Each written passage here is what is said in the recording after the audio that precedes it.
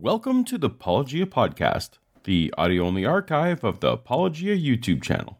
Note that some content was designed to go with visuals, but the imagination can be a powerful thing. If you enjoy the podcast, please consider giving it a 5-star rating on the podcast app you're using now to help us reach more people. Or, since this endeavor is ad-free, consider going a step further and supporting us for as little as $1 a month at patreon.com/apologia. But for now, let's get to the episode. Part of the Apologetics series posted March 4th, 2022, titled Resurrection Evidence Grudge Match, Dr. Mike Licona versus Apologia. Sometimes in life, you need to expect the unexpected. Like a chat with the man who literally wrote the book on Jesus' resurrection. Good to meet you, Apologia. Good to meet you. You had to have heard of him. I'm sure everybody hears of everybody. Uh-oh. Okay. He's become a legend in the world of atheists.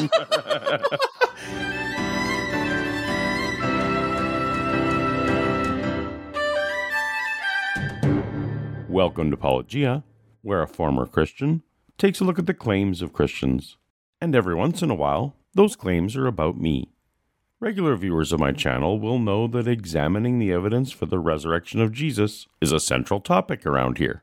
So when the organizers of what they claim will be the ultimate Jesus resurrection debate, featuring two world-famous historians, Christian Dr. Mike Licona versus agnostic Dr. Bart Ehrman, in a 7-hour, no-holds-barred comprehensive battle, which you can pre-order early bird access to now at the link on screen for the absolute perfect Easter gift for the believer or non-believer in your life, wanted to get word out. Naturally, they reached out to me and said that Dr. Licona himself is so excited and enthusiastic over the event that he's willing to spare a few minutes of his time to come talk to you on your channel. 15 to 20 minutes? Yeah, so I'll set my timer. That of a known apostate and resurrection naysayer. How could I possibly say no? But on what topic should I use this precious time? For those in my audience who want me to debate you right at this moment, this is not the time or place for that to happen. Maybe one day, we'll see. On one hand, Dr. Mike Licona is one of my favorite go-to Christian sources to demonstrate the weaknesses in less scholarly Christian arguments. People who are familiar with my channel have seen your face a lot because you are my favorite Christian historian, I suppose is the right word, to come on and agree with me a lot because you have such... Mike had some very important things that I think it's important for Christians and non-Christians alike to hear. I disagree with Mike Licona on a great many things, but at least he's being honest and open about what he observes. But I'll let resurrection-affirming New Testament scholar Mike Licona explain. That's why sophisticated scholars like Dr. Licona... Here's Christian historian and resurrection apologist Dr. Mike Licona, with the more scholarly view among professional believers. Matthew, Mark, and Luke. That's what I said. Well, thanks, Apologia. I appreciate that very much, and I believe it's genuine, and it's very good to be with you on the show. Appreciate it. So maybe I should use the time to try to rack up some gotcha sound bites for future Christian refutations. But then again, there's a few times where Professor Licona has directly addressed resurrection content of mine. Should we talk about that? And I just want to kind of get your thoughts about a few things where we've brushed up against each other a little bit in different times in the past, if that's all right with you. Sure. Sadly, with the clock running quickly and the friendly promotional nature of the occasion, I didn't feel I could push back too much on every detail I wanted to. I may elucidate a little here, with acknowledgement and your awareness that Dr. Licona doesn't have a chance, at least today, to counter my additions.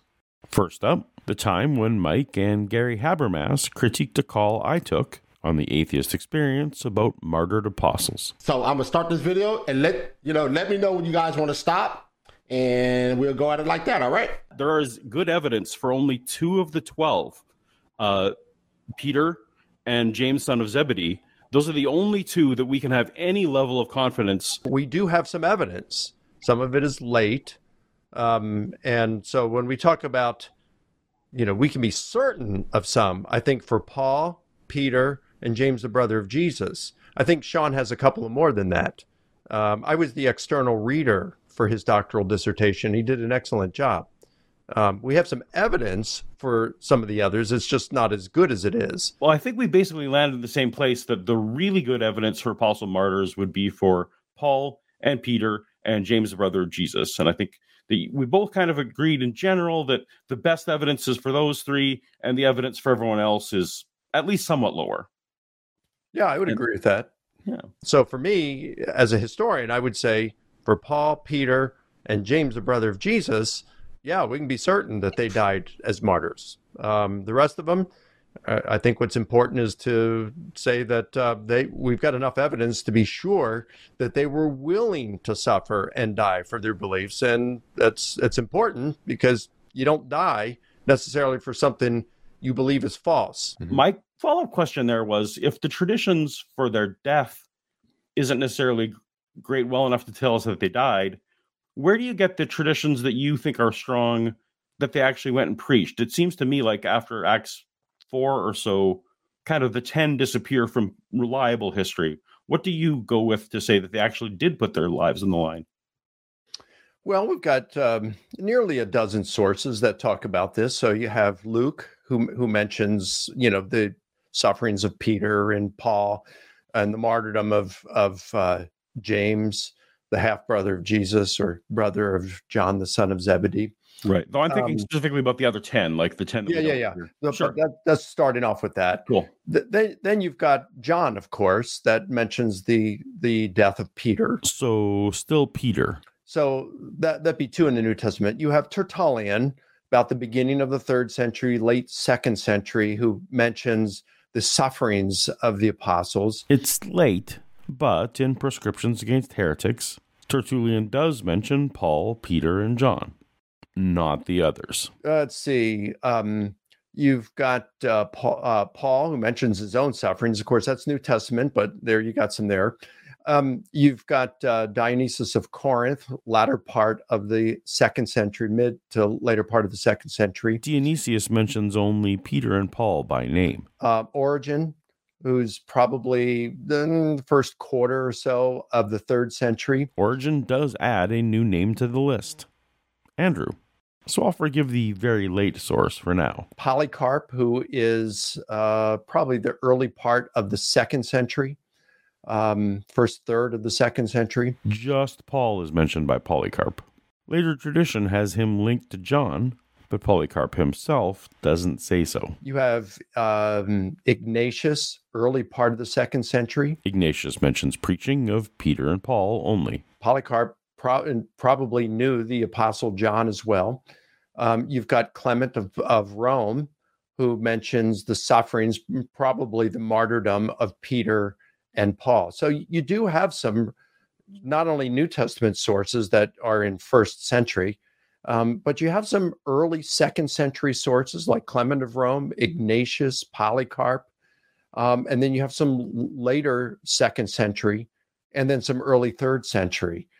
So I wouldn't consider those to be too late. I mean, sure, the earlier the better, of course. Right. Early 2nd century is going to be plenty of sufficient there. When you get to the latter part of the 2nd century, early part of the 3rd, not quite as good, but still not bad at all. It's when you get after that you start to see more of these detailed accounts of their martyrdoms. And they may be true, they may not be. We just don't know. But I think there's around a dozen sources that I've named are pretty decent. Do those name apostles in general, or did they list off like Philip, Bartholomew, Matthew, Thaddeus, Simon, the Zealot, Matthias, that kind of thing? Boy, I'd have to go back Apologia and look at it. Okay. To be fair, I also had to go back and look each of those up. Some of them, like, for example, you'll have Clement of Rome, very early first, that's the latter part of the 1st century, around the same time as John's gospel being written. In fact, an increasing number of scholars are placing it somewhere between the years 67 and 69. And I'm not sure which one I think. I probably go toward a little of the earlier ones because of some of the arguments that are given, one in particular, which I don't think has ever been answered adequately.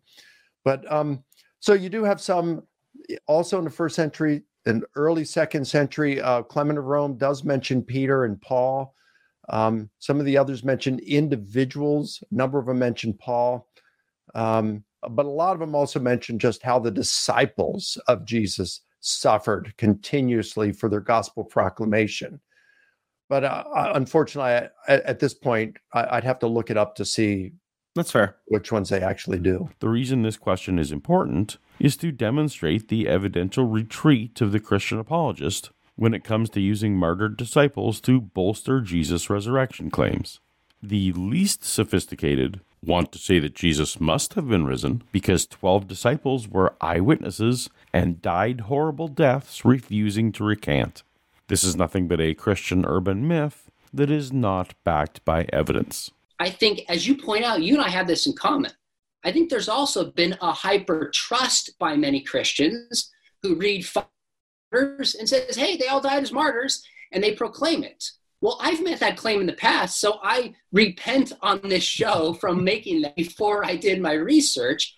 That should be corrected as well. With insufficient evidence to back actual martyrdoms, slightly more sophisticated apologists will water down their claim to 12 eyewitness disciples who were willing to suffer and die. Pun intended, I don't want to die on the definition of martyr. Right. That's really not what's most important. Mm-hmm. The question is, did these guys really believe they had seen the risen Jesus? And do they put themselves in harm's way, willing to suffer and die for this proclamation? Mike and the other apologists' demonstration that these 12 were willing to suffer and die is that they went out preaching. But where exactly is the evidence that these men went out preaching? Mike seems to affirm today that it's simply the same sources for the martyrdoms, which he admitted up front are not as solid for anyone other than Peter, Paul, and James, the brother of Jesus. And that's fine. But when it comes to James, son of Zebedee, Thomas, Andrew, Philip, Bartholomew, Matthew, James, son of Alphaeus, Thaddeus, or Simon the Zealot, the evidence that they even went out preaching to put themselves in harm's way is pretty thin, at least by my estimation.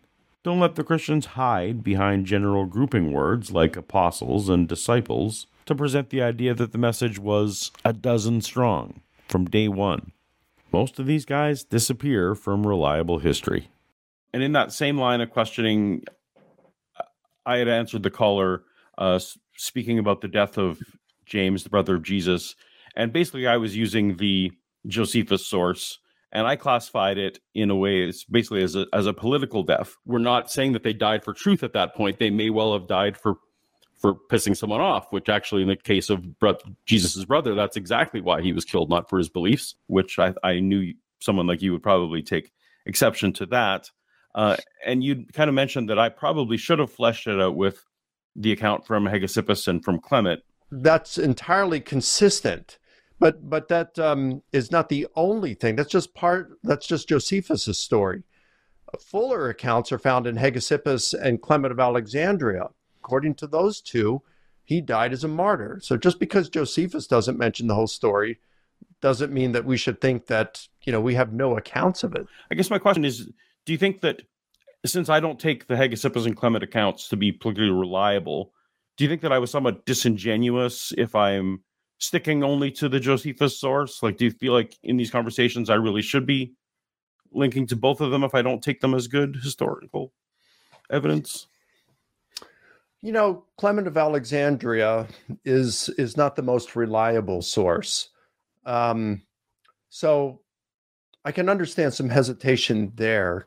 Hegesippus, though, he's not that late. As far as I remember, and it's been a while since I've looked at this Apologia, but Hegesippus, I think, is early 2nd century. So I don't know that I would discount that, because that would be very close to when Josephus reports, the execution of James, the brother of Jesus. So I think Josephus' report is probably going to be the best, just because it's an unsympathetic source and it's 1st century. Whereas, the others are going to be Christian sources. We don't know much about Hegesippus. Clement of Alexandria, again, he's not reliable at times. So, he's going to have lesser weight. But, yeah. Okay. Does that answer your question? Well, I guess my question had kind of been, do you think that I sort of interacting in these spaces, do you feel like I kind of have an obligation to bring up someone like Hegesippus if I don't necessarily think that they're a great source? To be honest with you, I'd have to just see the context. In the interview that you're referring to, I guess that was a year or so ago, and I don't remember much of it, to be honest with you. I do remember doing it, but I don't remember much of what was said in there. I don't mind if a person doesn't mention all the sources, but if a person, and I don't recall what you said, to be honest with you, but if you said we only have Josephus, probably not what you said, but if you said we only have Josephus, that I'd probably hesitate over that. That's totally fair. So on the call, I summarized what Mike and I agree is the earliest and most reliable source for the death of Jesus' brother James. I didn't mention later sources that I consider inaccurate legendary development, but I also didn't deny them. Let me know in the comments if you think I handled this information presentation well or not. In another conversation, I actually had a chance to offer you a question at an online stream, and I asked you about a hypothetical. Consider a notion that Peter and Paul were the only actual eyewitnesses to the really risen Jesus. Our Gospels and creeds would then be legendary stories. Do other lines of evidence exist that contradict such a scenario? And you focus largely on the Gospels, which is fair because, of course, the Gospels then at that point would have to be recording some legendary development that didn't actually occur. If it was only Peter and Paul. Right. I guess the question is, beyond the fact that the Gospels then would contain some legendary development, is there anything historically, do you think, that makes it impossible that there was only a handful of actual appearances and that maybe some of the other appearances, I guess the idea that some appearances really happened, but maybe some are embellished and largely legendary? Okay, fair question. I look at the earliest tradition, at least earliest extant that we have that can date. I think that would be the oral tradition in 1 Corinthians 15, verses 3 through 8. Right. And that mentions 3 group appearances, 3 individual appearances, one to the skeptic Paul. So, the Gospels have group appearances. Of course, the oral tradition in 1 Corinthians 15 is not attempting to narrate things. That's not the purpose. That's not a letter. It's a letter. It's not a biography. So do the Gospels, in terms of the appearances of Jesus, do they contain any legendary elements? Well, that's impossible to know, I think, of whether they do. I guess I was wondering if you saw anything like in church history or do you think it's impossible timing wise that the legendary developments couldn't happen, or was there any other outside constraint that makes it, unplausible? Yeah, I do think it's plausible that a legendary element could creep into it. I mean, in the Lucian of Samosata's treatment called Concerning the Passing of Peregrinus, he talks about the suicide of Peregrinus, where he builds a very large fire and it makes a big public spectacle of this, and he climbs up and then he leaps into it. And Lucian says that just a little bit later, he was passing by shortly after this happened, and he saw an old man who looked very wise, saying that he saw, if I remember right, an eagle fly out from the fire. He said he saw Peregrinus fly out. So, I mean, it's like this elderly man, according to Lucian, was making the thing up. Now, some have called that into question, whether Lucian was telling the truth there, because Lucian was a satirist who didn't care too much for Jesus. Right. He mentions Jesus' crucifixion in Palestine, and then he's talking about the passing of Peregrinus here. But either way, I think we recognize that an urban legend can pop up quite quickly. And some will quote the classicist A.N. Sherwin White and saying, that, a generation is not enough time. Right. But he's not saying that it's not enough time for a legend to develop. He's saying it's not enough time for that legend to replace the historical core. While Mike is technically correct here, the trouble with this often cited A.N. Sherwood White quote is not the distinction between legends and legends with a historical core. The problem is that in White's 1960 book, Roman Society and Roman Law in the New Testament, the classicist isn't drawing a conclusion from any sort of research. There was no literature review, no exhaustive comparative study. White described a single data point, 5th century Herodotus and his description of the assassination of Hipparchus, and drew entirely arbitrary extrapolations and conclusions from it. With this kind of methodology, I could look at Barack Obama and extrapolate that every U.S. president has been of African descent. See my Case for Christmas Part 1 video for a full breakdown on this quote, but the short version is that no apologist should use it. And so you still have the apostles that are out there for several decades who are proclaiming the resurrection of Jesus and appearances to individuals, to groups, to friend and foe alike. So whether the Gospels contain any legendary elements, whether they amplify the resurrection narratives, I think it's impossible to know whether any of those are in that sense. But I think the core of it is likely true, that on Sunday morning the women found an empty tomb, and that shortly afterward, his disciples and individuals and in group settings had experiences that they were convinced were the risen Jesus appearing to them. You and I are on the same page there. I think it's impossible without at least a few people having something genuine happen. So Dr. Mike Licona agrees with me. There's nothing impossible about legendary development prior to the Gospels being written down, and that there's no way for a historian to differentiate which is which, potentially including group appearances for risen Jesus. I hope Dr. Loke catches that. In the final episode of your season 6 of your podcast, which if no one listens to your podcast, it has the best intro song of any podcast that exists. I love it. It makes me smile every time, so thank you for that.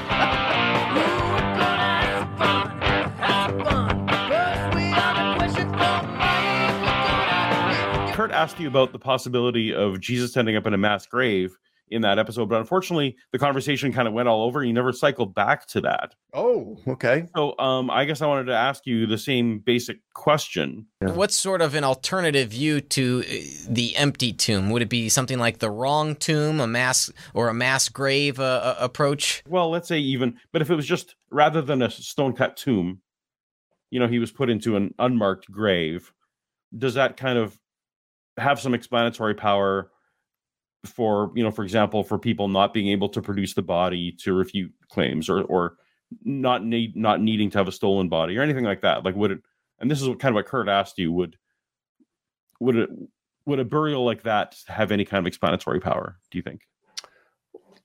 Let me approach it maybe just a little bit differently and then follow up with me. Okay. Mm-hmm. So I think we've got some really good evidence that although it was the practice of the Romans throughout the empire to either leave the crucified victims on their crosses to be devoured by insects, birds of prey, and dogs later on, as well as removing them from their crosses and just putting them in a shallow pit, covering over with a little dirt and letting the dogs finish the corpse up.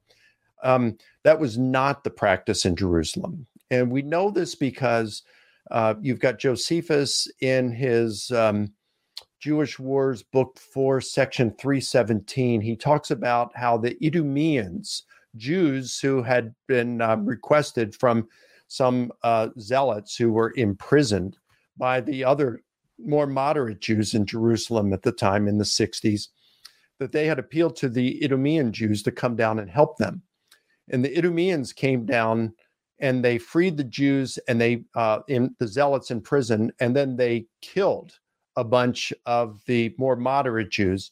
And Josephus reports that the more moderate Jews were incensed because before that time, which is probably around 67, 68 AD, you've got It says, before that time, it was the custom of the Jews to remove the crucified and the condemned and to give them a burial prior to sunset. That would mean a proper burial, and to be just thrown into a common pit just would not have worked in that sense. So they're going to get a proper burial, not necessarily an honorable burial, but a proper burial. And then you've got the fact that you have Yehohanan from that was discovered in archaeological remains in the 1960s, I think 1967. Right, the nail in the foot. Yep. Yep.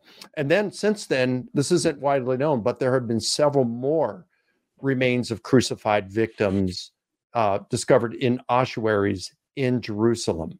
So, which means that you have, and these ossuaries were in effect from 30 BC to around the year 70 AD. It was a full century.